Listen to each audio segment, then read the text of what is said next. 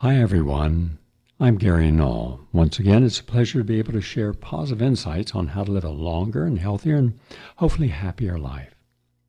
There's a good study out of the British Medical Journal's Complementary and Alternative Medicine, and it comes from Chongbuk National University Hospital in South Korea. And it's about a fermented form of turmeric. Now, turmeric is one of the most commonly used herbs in the world, especially in India and the Orient. And there's a chemical inside there called curcumin, and that's really beneficial. And in this case, it helped disease liver. Now, we have a lot of liver problems in the United States because, remember, the liver is what detoxifies chemicals from the body.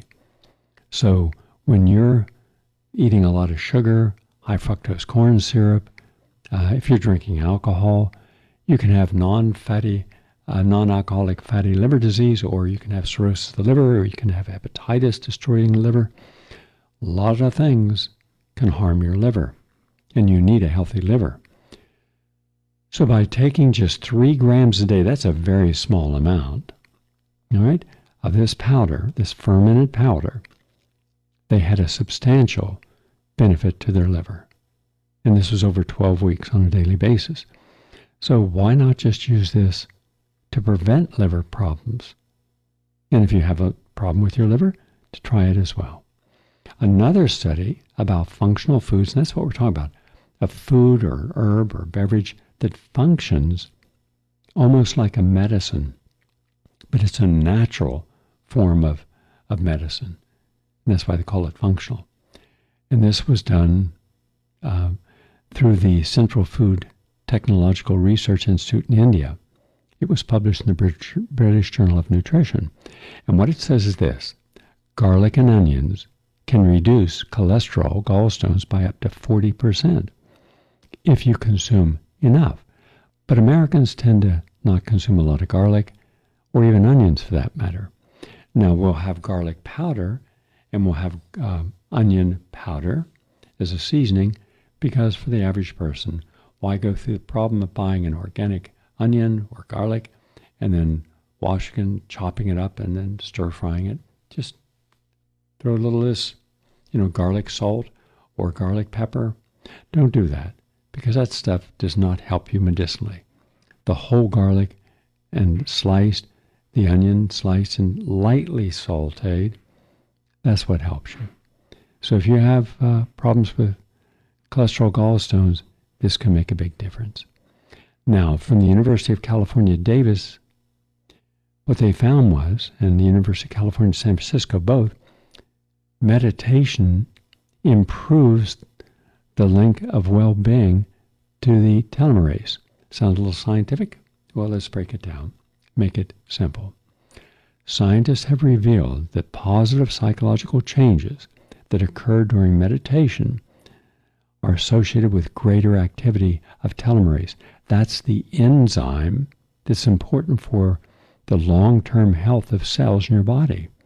Remember, I've said on many occasions that you can tell how long you're going to live, how long a given organ system will be able to live, based upon the length of the telomeres. Now, these are the end caps of your chromosomes.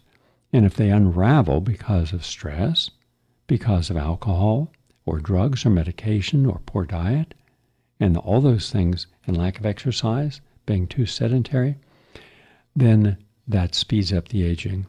There are fewer repetitions of the cells.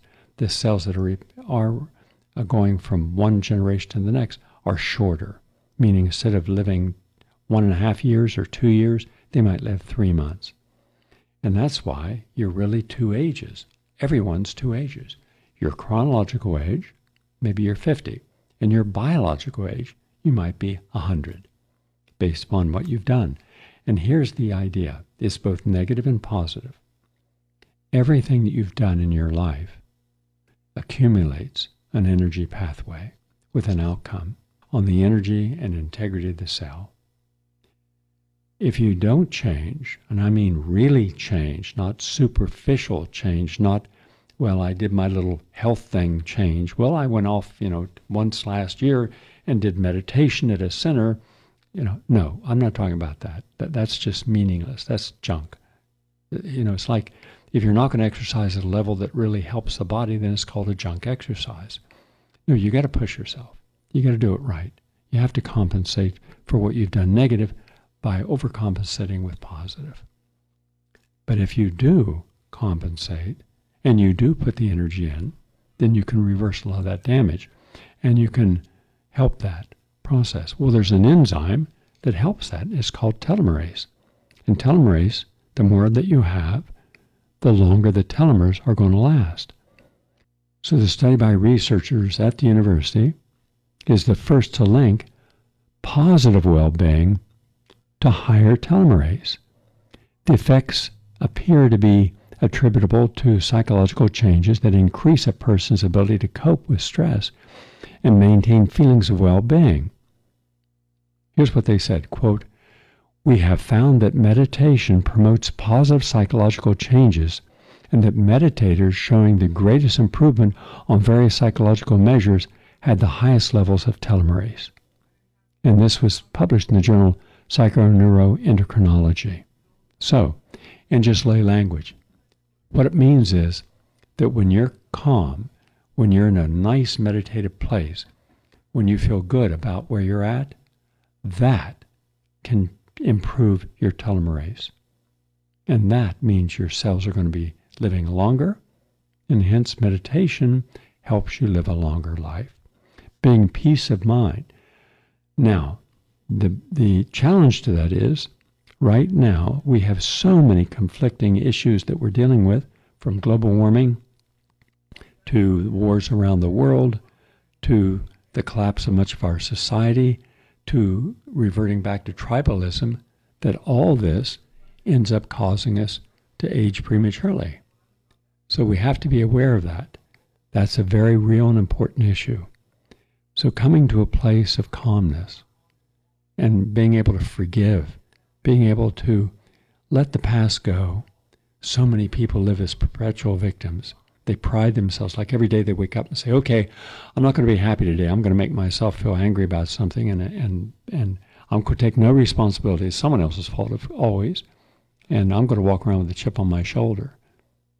And we're seeing this more and more in people, especially younger people from their teens up till about 40, when they begin to realize life is rough. All right, you put yourself in situations, there's going to be an outcome. Sometimes it's a positive outcome that you later determine is negative. Sometimes it's a negative outcome you later determine wasn't important. Your perception of yourself and your own life cycle will determine whether or not you're going to be stressed or not stressed, happy or always bitter. And how many times have you asked yourself, why would you want someone who's a bitter pill in your life? You don't, unless you're a bitter pill. Then you have something to complain about all the time with someone who is commensurate with it. In any case, if you want to live a longer life, de-stress yourself. That's what's important. And that's what this study shows.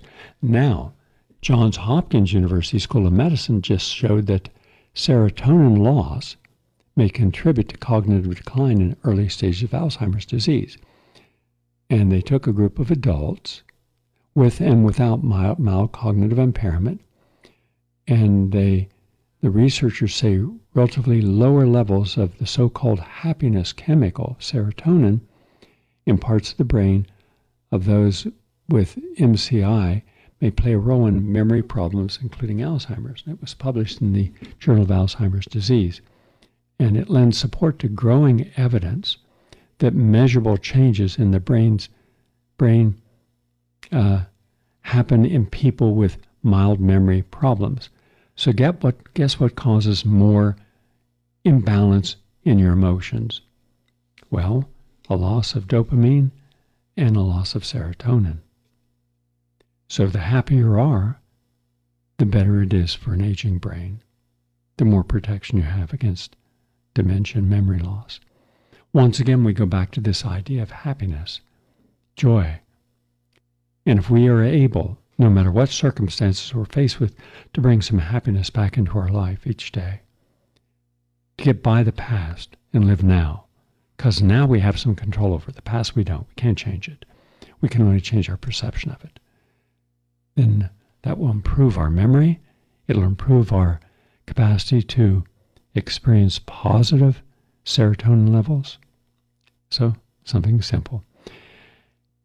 And our final study of the day is, well, it's rather interesting. It's from Kent State University, and it's saying if you want to be happier, be more grateful. Now, what do I mean? According to this study, if you want to improve your happiness, which also improves your brain chemistry, and then you have to be satisfied with life, then the pen, according to them, may be a mighty weapon. This is according to a Dr. Stephen Toffler. Toffler, assistant professor of family and consumer studies, said that expressive writing is something that has been available to us since ink first appeared in Egypt more than 4,000 years ago. Here's what he says, quote, "Everyone is pursuing the American dream. We are wealthier than previous generations, consuming more and experiencing more, but yet so many of us are so unhappy. The question is there something simple we could do to be happier?" Is one that I've thought about for a long time. And with the question in mind, Toffler enlisted students from 6 courses to explore the effects of writing letters of gratitude to people who had positively impacted their lives. So over the course of a 6-week period, students wrote 1 letter every 2 weeks with the simple ground rules that it had to be positively expressive, required some insight and reflection, were non-trivial, and contained a high level of appreciation or gratitude. And after each letter, students completed a survey to gauge their moods and satisfaction with life and feelings of gratitude and happiness. Quote, "I saw their happiness increase after each letter, meaning the more they wrote, the better they felt." The most powerful thing in our lives is our social network. It doesn't have to be large, and you don't have to need to be the life of the party, but just having 1 or 2 significant connections in your life has shown to have terrific psychological and physical benefits. In all, 75% of the students said they planned to continue to write letters of gratitude even when the course was over. How about that? So, how often in our world today have students, even those who are angry at everything, all for the wrong reasons, written a letter to their professors and teachers, sharing what benefit they have had, what they've learned they didn't know, how they've had different perceptions changed? That's important. What about people that were important in your life at some point? And even if they may not be in your life today, have you reached out to write a letter of gratitude of what you learned and how you applied what you learned to events in your life today? See how simple it is? I'll give you an example of what you could do also, especially during the holiday seasons and at this time of year. And I'll give you an example of this.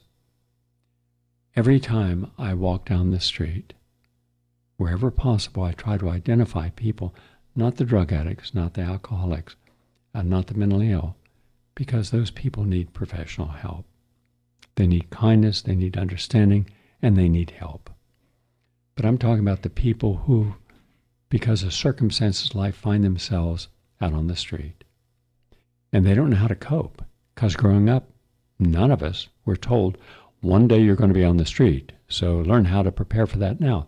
We're not taught that. We're taught that whatever we have, it will grow.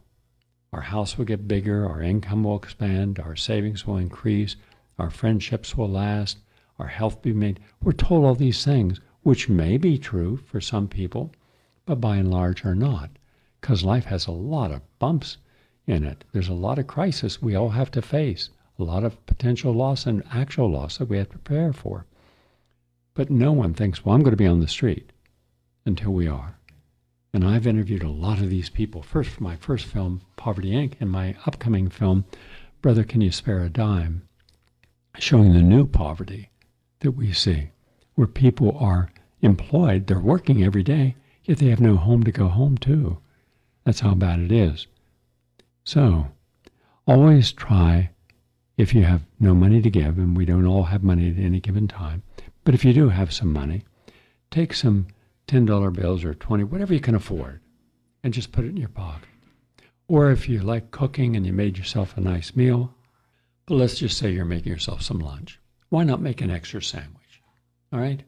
Why not make something you can carry with you? Because you're going to meet people who would like to have that sandwich, could really benefit from it.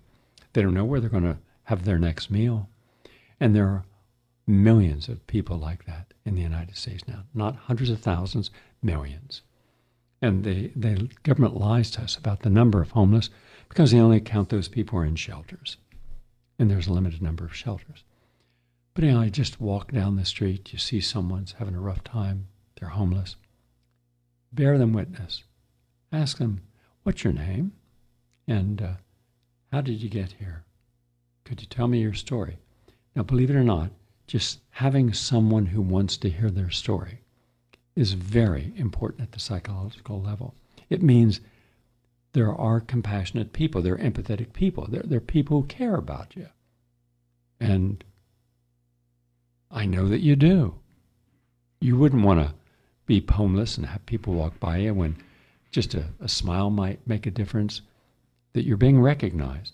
Now, if it can go beyond that, after you've listened to a person's story, maybe even given some suggestions, maybe if you had, and again, this is only if you have it, but if you have an extra $20, because $20 might be enough to help that person get a single room occupancy with a couple other people that night, so they wouldn't be out in the weather. Or maybe you could, take a shopping bag and have a coat. You can buy, coats discounted, down coats, or maybe a sandwich, or maybe a meal, to say, would you like a meal? Do you need any toiletries? And take them into a place and buy it for them. Now you can say, well, Gary, what's the point? One visit with one person to give them $20, what's that mean? When there's a million people. Work on the reality that's in front of you in that moment. That's how all of us have to live our lives, one moment at a time. What's in front of us, the phone call we have to take, the things we have to do each day. Being kind shouldn't be an effort. It should be a reward. And let me tell you something. The gratitude that people will show you is remarkable because so many people walk by who don't care about them. Be the person who does. As often as you can, whenever you can, wherever you can.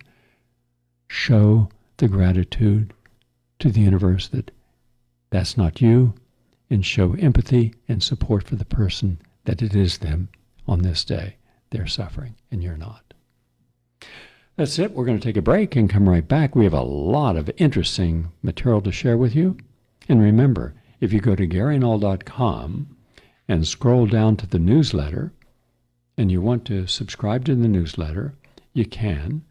And some people, it's free. They get it, I think, once a week.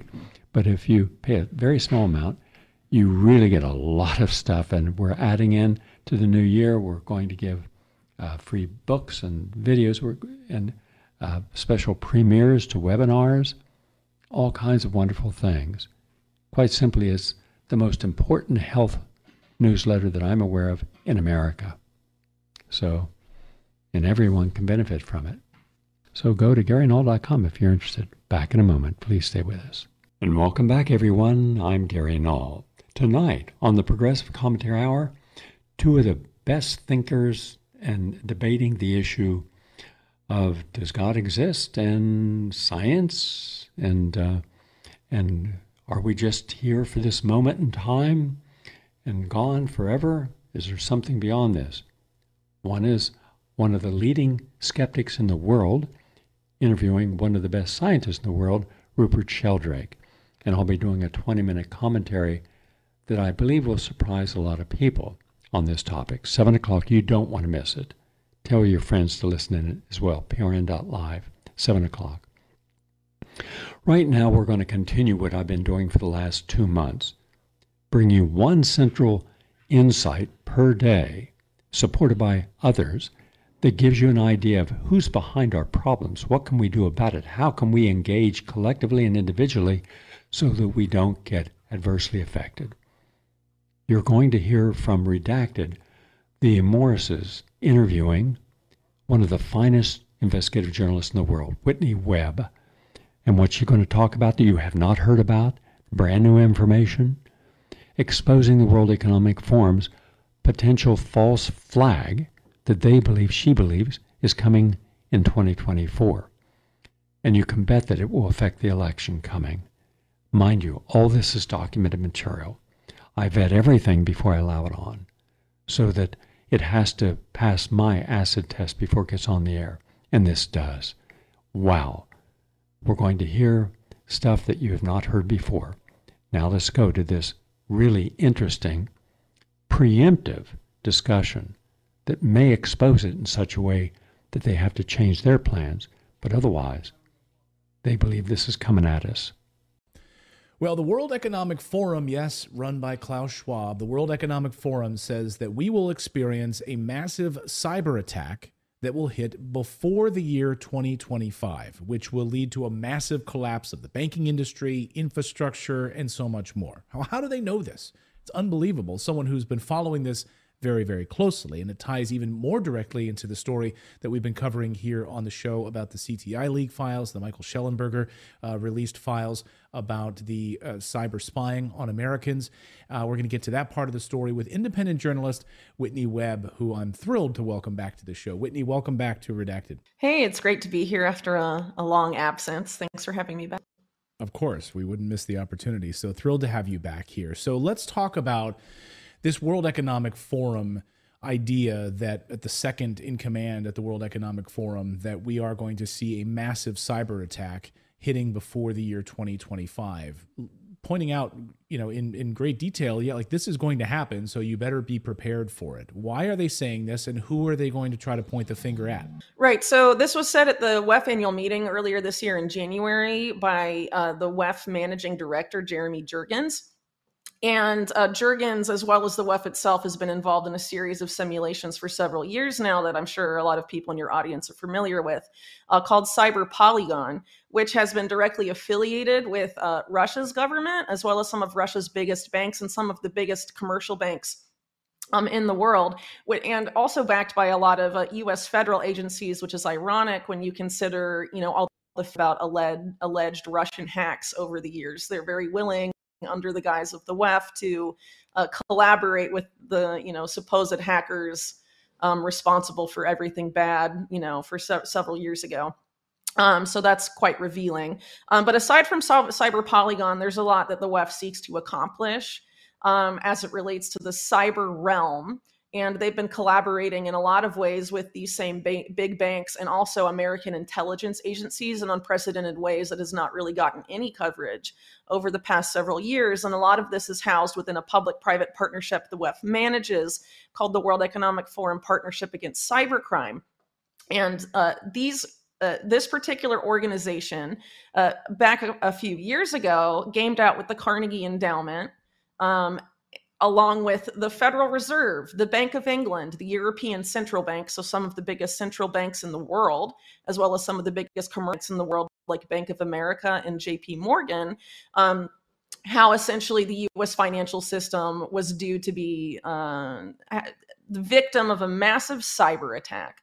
And if you're familiar with how things have been going in the U.S. financial or banking system recently, things are not in a very good state at all. And regardless of if there would be or will be a cyber attack in the near future, the banking and financial system in the United States is in deep doo-doo, right? So. Right. If you're the big banks and the intelligence agencies, you want to avoid what happened after the 2008 economic crisis, where there was unprecedented anger at Wall Street because the whole hope and change Obama psyop essentially is probably not going to work again. So how do you allow that collapse to happen, because it has to happen in such a way that the banks and the government are essentially blameless? Well, have a cyber attack happen, and you can literally blame any nation state or group for that hack. And we know this because of what WikiLeaks published right before Julian Assange was completely silenced and then later arrested and dragged out of the Ecuadorian embassy in London, Vault 7, which revealed things like the Umbridge program, among other things, that U.S. intelligence and other intelligence agencies that are affiliated with this WEF partnership against cybercrime have the ability to place the fingerprints of any nation state actor they wish, including Russia, China, Iran, and really North Korea, any other group as well, not just nation states, put their fingerprints in a hack they actually commit themselves. And this is very significant because this offers, these intelligence agencies unprecedented ability to have to conduct false flag operations in the cyber realm.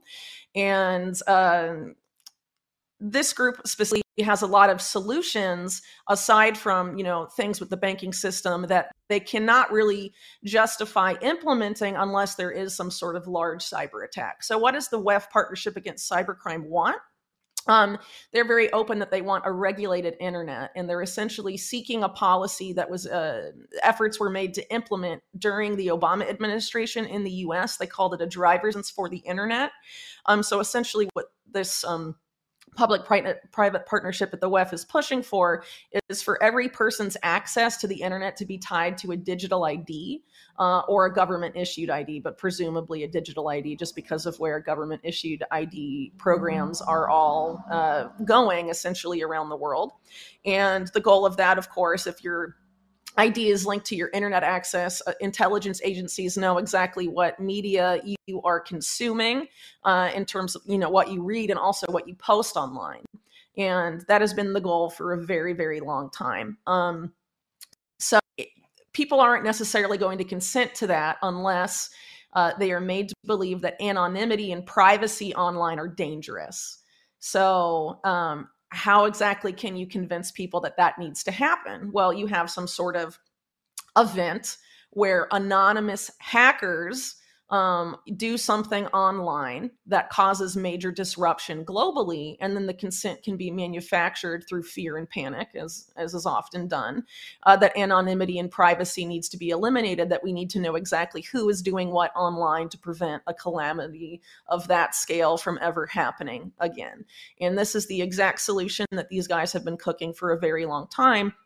And the intelligence agencies involved are Israeli intelligence, British intelligence, and then the U.S. Secret Service, FBI, and Department of Justice. And you have several of the biggest banks in the country, like Bank of America, involved directly with this group, as well as major U.S. tech companies like Microsoft and Amazon partnered with all of this. And this is exactly what they're seeking, and they have all the tools to allow something like this to happen. And when you have the fact that some of these actors want a war where the U.S., for example, goes to war with Iran, among other things, and they have the ability to attribute cyber attacks of any scale to any entity at all. And this is a big problem because when these alleged hacks take place, whether it's blamed on Russia, Iran, or China, the headline will blame these countries. But if you actually read the article itself, they don't actually have the evidence to make that case. They say, we believe it's this country, or that it's a group affiliated with this country. And their reasoning ranges from, they'll say things like, we have medium probability that it's, they're tied to Iran, and, all these, phrases that show that they don't actually have evidence. And then there's an effort to manufacture consent, potentially for military action based on all of this stuff. So it's definitely very alarming, and people should be paying attention to it when you consider that you have the biggest banks involved, the biggest intelligence agencies, and some of the biggest tech companies in the world. And another thing that this WEF group is seeking is for banking regulators and intelligence agencies to essentially fuse their operations under the guise of cybersecurity. And the more you think about that, the more insane it is. I mean, it's just an insane policy. Yeah, bringing it together under one umbrella. And of course, we even heard Nikki Haley, who's certainly the neocons absolutely love Nikki Haley right now, pushing her big time. She, over the past couple of weeks, has called for this lack of anonymity on the web, wants everyone to be registered as you're using the internet, right? Yeah. And so have people, media personalities like Jordan Peterson, for example, has pushed for this same end of anonymity online. Right. And you also have people like Elon Musk, who bought Twitter.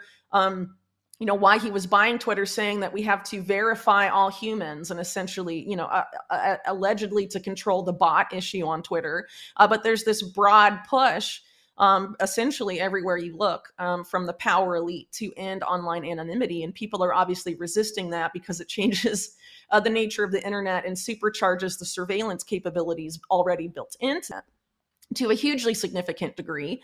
And it's a bigger problem when you consider that the Department of Justice specifically has a pre-crime program that they've been operating since the Trump administration called DEEP, where people have literally been arrested for things they've posted on social media.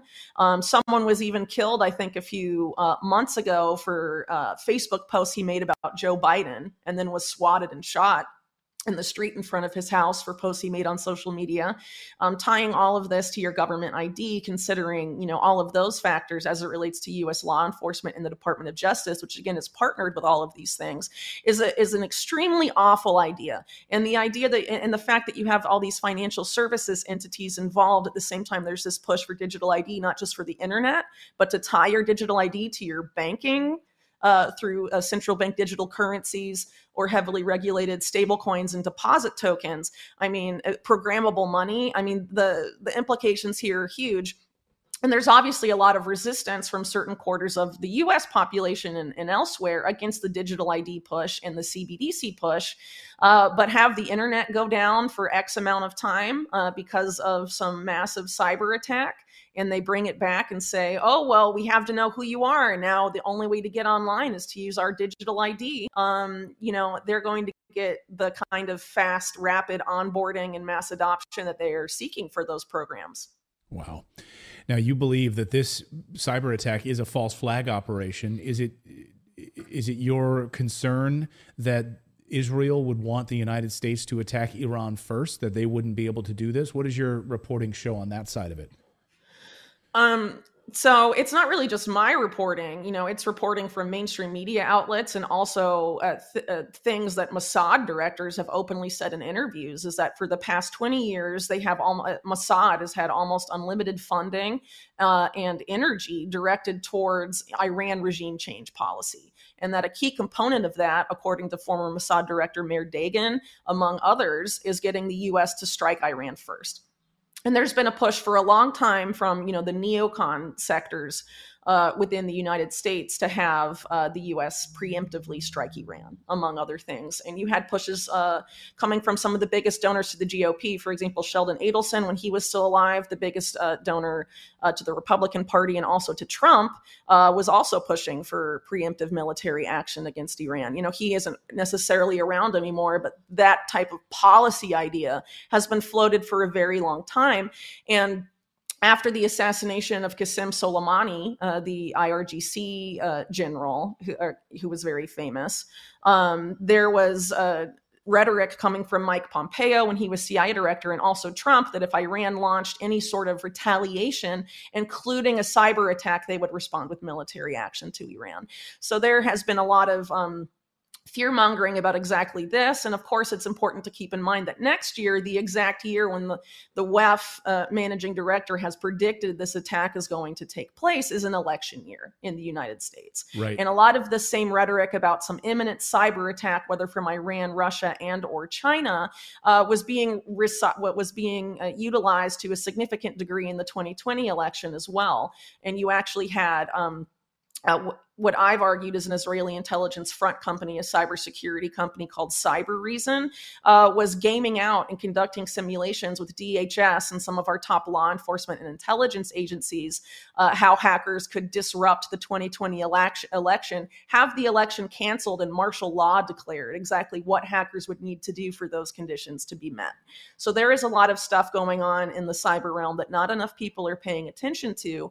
And the most concerning thing about this, I would argue, besides the WEF warnings, is that you have a series of entities, many of which are tied to foreign intelligence, sitting on the most critical infrastructure systems in the United States, have access to those systems, and other groups have given access to those systems to people that haven't even been vetted by our own government. It's madness. And is that tied to this CTIL files, which journalist Michael Schellenberger released earlier this week? We covered it extensively here on the show yesterday. The revelations that these CTIL files stand for Cyber Threat Intelligence League. And he claims that these revelations are like worse than the Twitter files, worse than Facebook, and that basically it's a global plan for censorship, according to these documents, the United States and UK military contractors. But I think, is that all tied to this? And I think you believe there's a huge piece missing from the reporting from Michael Schellenberger. It's almost like they conveniently left out one major piece of this story. Can you enlighten our audience as to what that is? Yeah, absolutely. So I wrote about the CTI League in August of 2020 because of this was before they really even got into the misinformation games. So they were founded in March 2020, and their main founder and the public face of the organization for years is an Israeli intelligence operative called Ohad Zaydenberg, and who also has been attributed numerous times in U.S. mainstream media reports as blaming various cyber attacks on Iran while working for a cybersecurity company tied to the Israeli government called Clear Sky.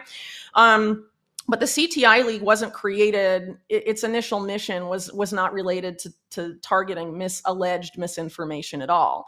It was alleged volunteering to protect the critical infrastructure of U.S. hospitals, pharmaceutical companies, and health insurance companies, and other corporations in the United States pro bono for free. It's very odd that you would have a group right as a crisis hits, right? The COVID-19 crisis starts, and you have this company run by a former intelligence agency is still collaborating with intelligence, foreign, by the way, not American, offering to protect critical American health infrastructure for free.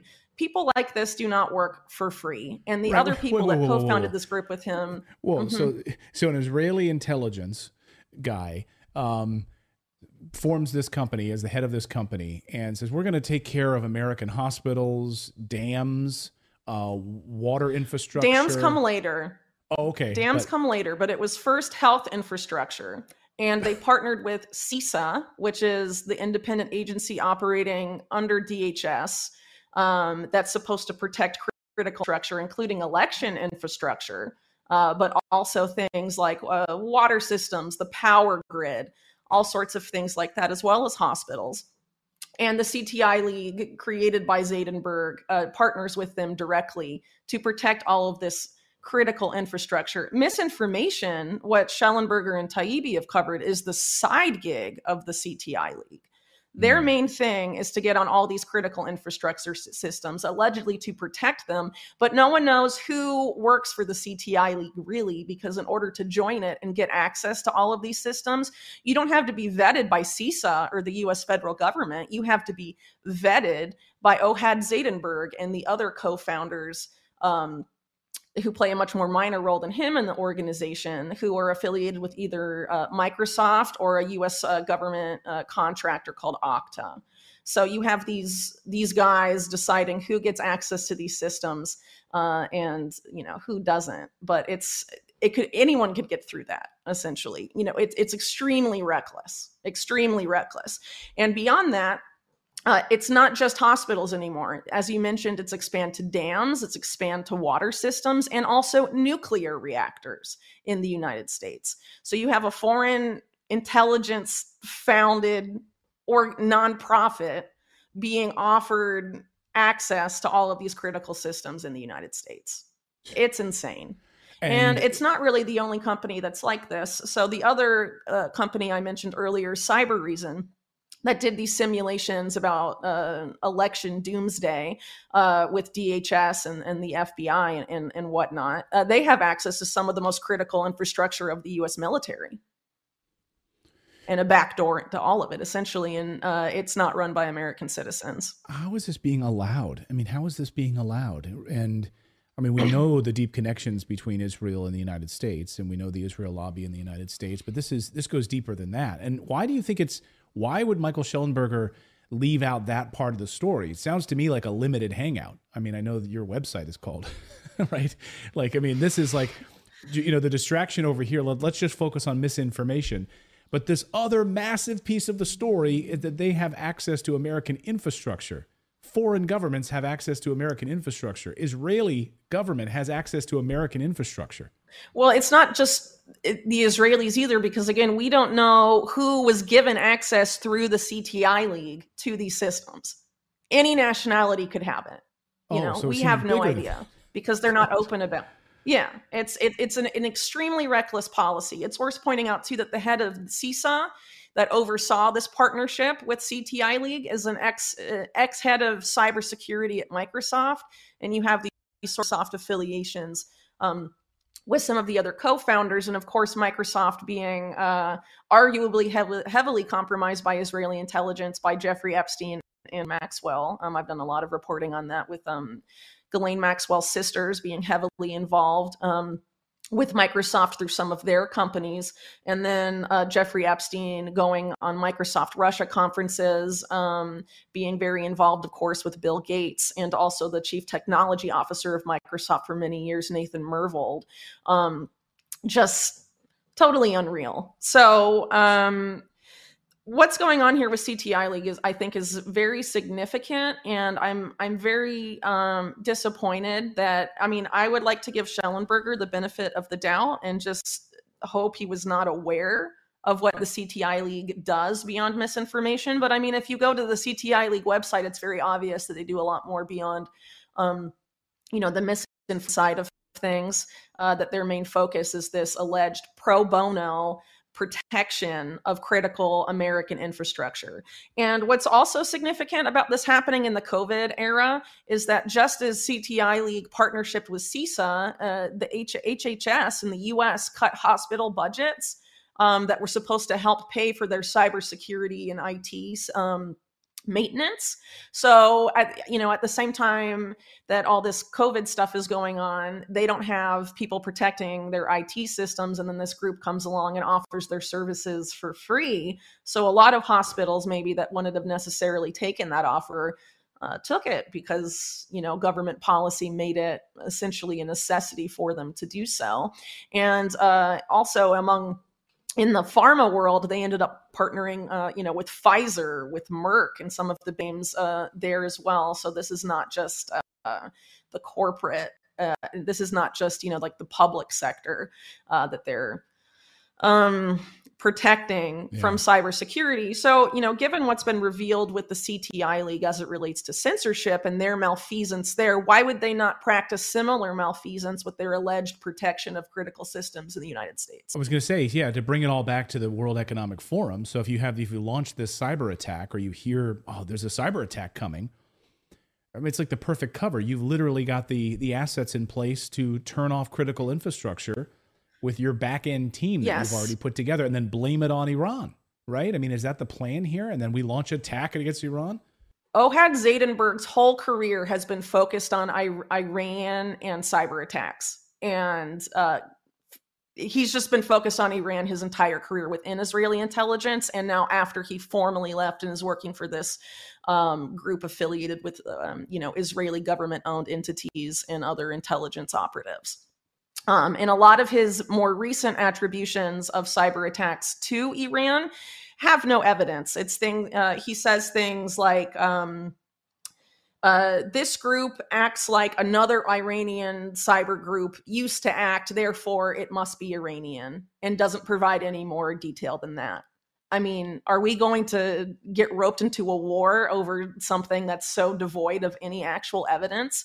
But unfortunately, mainstream media reporting about cyber attacks in general, regardless of whether it's attributed to Iran or another nation, very rarely have any actual tangible evidence to make that claim. And then even if they did, there's this whole factor of Vault 7 as revealed by WikiLeaks, and that you can frame any country or any group for a cyber attack. And as is often the case when these crises happen, there is no investigation until after the fact. And often investigation of like the 9/11 Commission, for example, is heavily compromised. So who knows what will happen there, but it's obviously very concerning. And as far as the World Economic Forum is related, that public-private partnership I was talking about earlier, the Partnership Against Cybercrime, is led by a career Israeli spy named Tal Goldstein, who developed this policy while Netanyahu, who's still prime minister, was prime minister back then in 2012, that operations that Mossad used to conduct in-house are now going to be conducted by private companies, particularly in the realm of cybersecurity. And that is when these groups, including Ohad Zadenberg's Clear Sky and Cyber Reason, were created. And a lot of them with people with continuing affiliations to Israeli intelligence. And when you consider, again, that it's a directly known and admitted policy of Israeli intelligence to get the U.S. to strike Iran first at the time that the Israel security state determines that it's time to begin open hostilities and armed hostilities with Iran, which seems quite soon, given the conflict in Gaza and how that's escalated and likely to escalate into a regional war. They have wanted for decades the U.S. to strike Iran first. And how will they do that? I'm not saying they're definitely going to do it, but the fact that we're giving that exact government and people linked to that exact government access to our critical systems and all the means to do that is not a good idea. Right. Yeah. You don't need to, it's Occam's razor, right? It's the simplest explanation for what's going to happen. And I hope that by, having you on here and exposing this, talking about, we've been warning from the very beginning of what happened on October 7th, watch out for false flags. Watch out for us being dragged into a regional war. Watch out for us being dragged into a war with Iran. We have a long history in the United States of false flag operations going back to the Spanish-American War and before. So this is not something new that the United States would pull off here. And now to our final clip. This is about artificial intelligence gone rogue. And the person who is telling us this is the former top person at one of the top people at Google who helped create this science. And now he's concerned, so concerned, that he said that they could be months away, literally months away, from having artificial intelligence that can control itself, doesn't need any human input, and that will think smarter than and have more emotions and be able to do anything it wants, including ending humanity. This is going to be my New Year's Day show, and I'll be, broadcasting as always, because I don't take days off or holidays, because every day to me is just another opportunity to share what I can. So, I want to thank Stephen Bartlett, the host of this program, for conducting this interview. The full interview you're going to hear, or a lot of it, in a week, but now we're going to show you just a little coming attraction clip. I don't normally do this, but I feel like I have to start this podcast with a bit of a disclaimer. Point number 1. This is probably the most important podcast episode I have ever recorded. Point number 2, there's some information in this podcast that might make you feel a little bit uncomfortable. It might make you feel upset. It might make you feel sad. So I wanted to tell you why we've chosen to publish this podcast nonetheless. And that is because I have a sincere belief that in order for us to avoid the future that we might be heading towards, we need to start a conversation. And as is often the case in life, that initial conversation before change happens is often very uncomfortable, but it is important nonetheless. It is beyond an emergency. It's the biggest thing we need to do today. It's bigger than climate change. We up. Mo Cow, the former chief business officer of Google X, an AI expert, and best-selling author. He's on a mission to save the world from AI before it's too late. Artificial intelligence is bound to become more intelligent than humans. If they continue at that pace, we will have no idea what it's talking about. This is just around the corner. It could be a few months away. It's game over.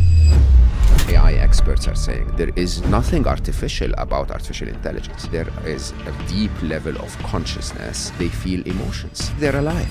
AI could manipulate or figure out a way to kill humans? In 10 years' time, we'll be hiding from the machines. If you don't have kids, maybe wait a couple of years, just so that we have a bit of certainty. I really don't know how to say this any other way. It even makes me emotional. We f***ed up. We always said, don't put them on the open internet until we know what we're putting out in the world. Government needs to act now, honestly, like we are late. I'm trying to find a positive note to end on, Mo. Can you give me a hand here? There is a point of no return. We can regulate AI until the moment it's smarter than us. How do we solve that? AI experts think this is the best solution. We need to... Who here wants to make a bet that Stephen Bartlett will be interviewing an AI within the next 2 years? Before this episode starts, I have a small favor to ask from you. 2 months ago, 74% of people that watch this channel didn't subscribe. We're now down to 69%. My goal is 50%. So if you've ever liked any of the videos we've posted, if you like this channel, can you do me a quick favor and hit the subscribe button? It helps this channel more than you know, and the bigger the channel gets, as you've seen, the bigger the guests get. Thank you and enjoy this episode.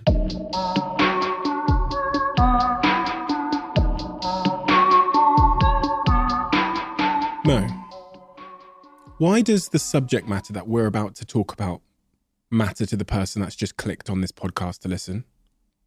It's the most existential debate and challenge humanity will ever face. This is bigger than climate change, way bigger than COVID.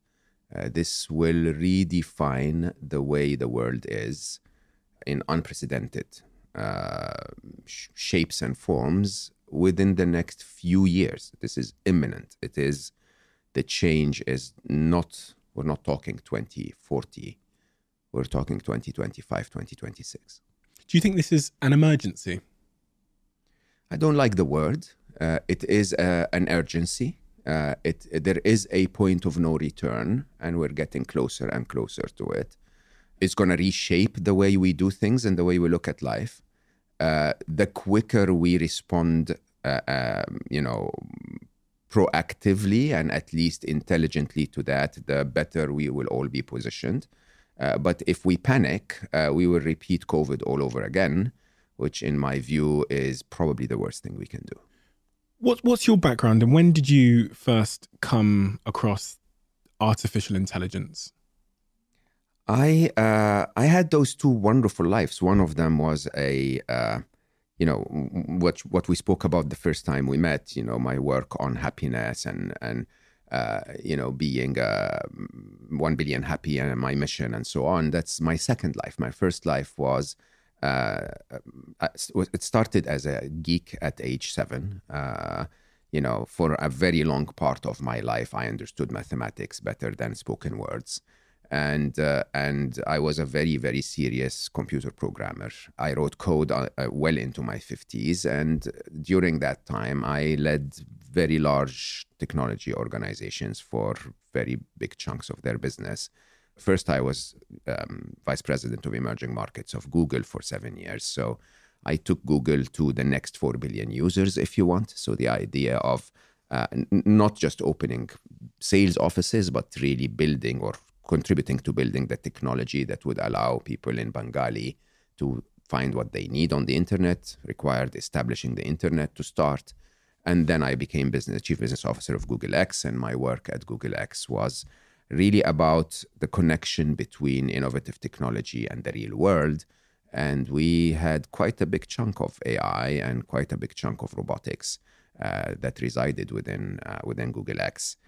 We had an experiment of a farm of grippers, if you know what those are. So robotic arms that are attempting to grip something.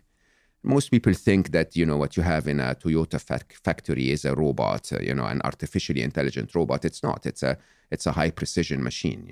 If the sheet metal is moved by 1 micron, it wouldn't be able to pick it. And one of the big problems in computer science was, how do you code a machine that can actually pick the sheet metal if it moved by a millimeter? And we were basically saying intelligence is the answer. So we had a large enough farm, and we attempted to let those grippers work on their own, basically. You put a little basket of children toys in front of them, and they would, monotonously go down, attempt to pick something, fail, show the arm to the camera, so the transaction is logged as it, this pattern of movement with that texture and that material didn't work. Until eventually, the farm was on the second floor of the building, and my office was on the third, and so I would walk by it every now and then and go like, yeah, this is not gonna work. And then one day, Friday after lunch, I am going back to my office, and one of them in front of my eyes, lowers the arm and picks a yellow ball. Soft toy, basically, soft yellow ball, which again is a coincidence. It's not science at all. It's like if you keep trying a million times, one time it will be right. And it shows it to the camera. It's logged as a yellow ball. And I joke about it, going to the third floor saying, hey, we spent all of those millions of dollars for a yellow ball. And yeah, Monday morning, every one of them is picking every yellow ball. A couple of weeks later, every one of them is picking everything, right? And it hit me very, very strongly. One, the speed, okay? The capability. I mean, understand that we take those things for granted, but for a child to be able to pick a yellow ball is a mathematical spatial calculation with muscle coordination, with intelligence that is abundant. It is not a simple task at all to cross the street. It's not a simple task at all to understand what I'm telling you and interpret it and build concepts around it. We take those things for granted, but they're enormous feats of intelligence. So to see the machines do this in front of my eyes was one thing. But the other thing is that you suddenly realize there is a sentience to them. Okay, because we really did not tell it how to pick the yellow ball. It just figured it out on its own. And it's now even better than us at picking it. And what is a sentience, just for anyone that doesn't know? I think they're alive. That's what the word sentience means. It means alive. So this is funny because a lot of people, when you talk to them about artificial intelligence, will tell you, oh, come on, they'll never be alive. What is alive? Do you know what makes you alive? We can guess, but religion will tell you a few things, and, medicine will tell you other things. But, if we define being sentient as, engaging in life with free will and with, with a sense of awareness of where you are in life and what surrounds you, and, to have a beginning of that life and an end to that life, then AI is sentient in every possible way. There is free will, there is evolution, there is agency, so they can affect their decisions in the world.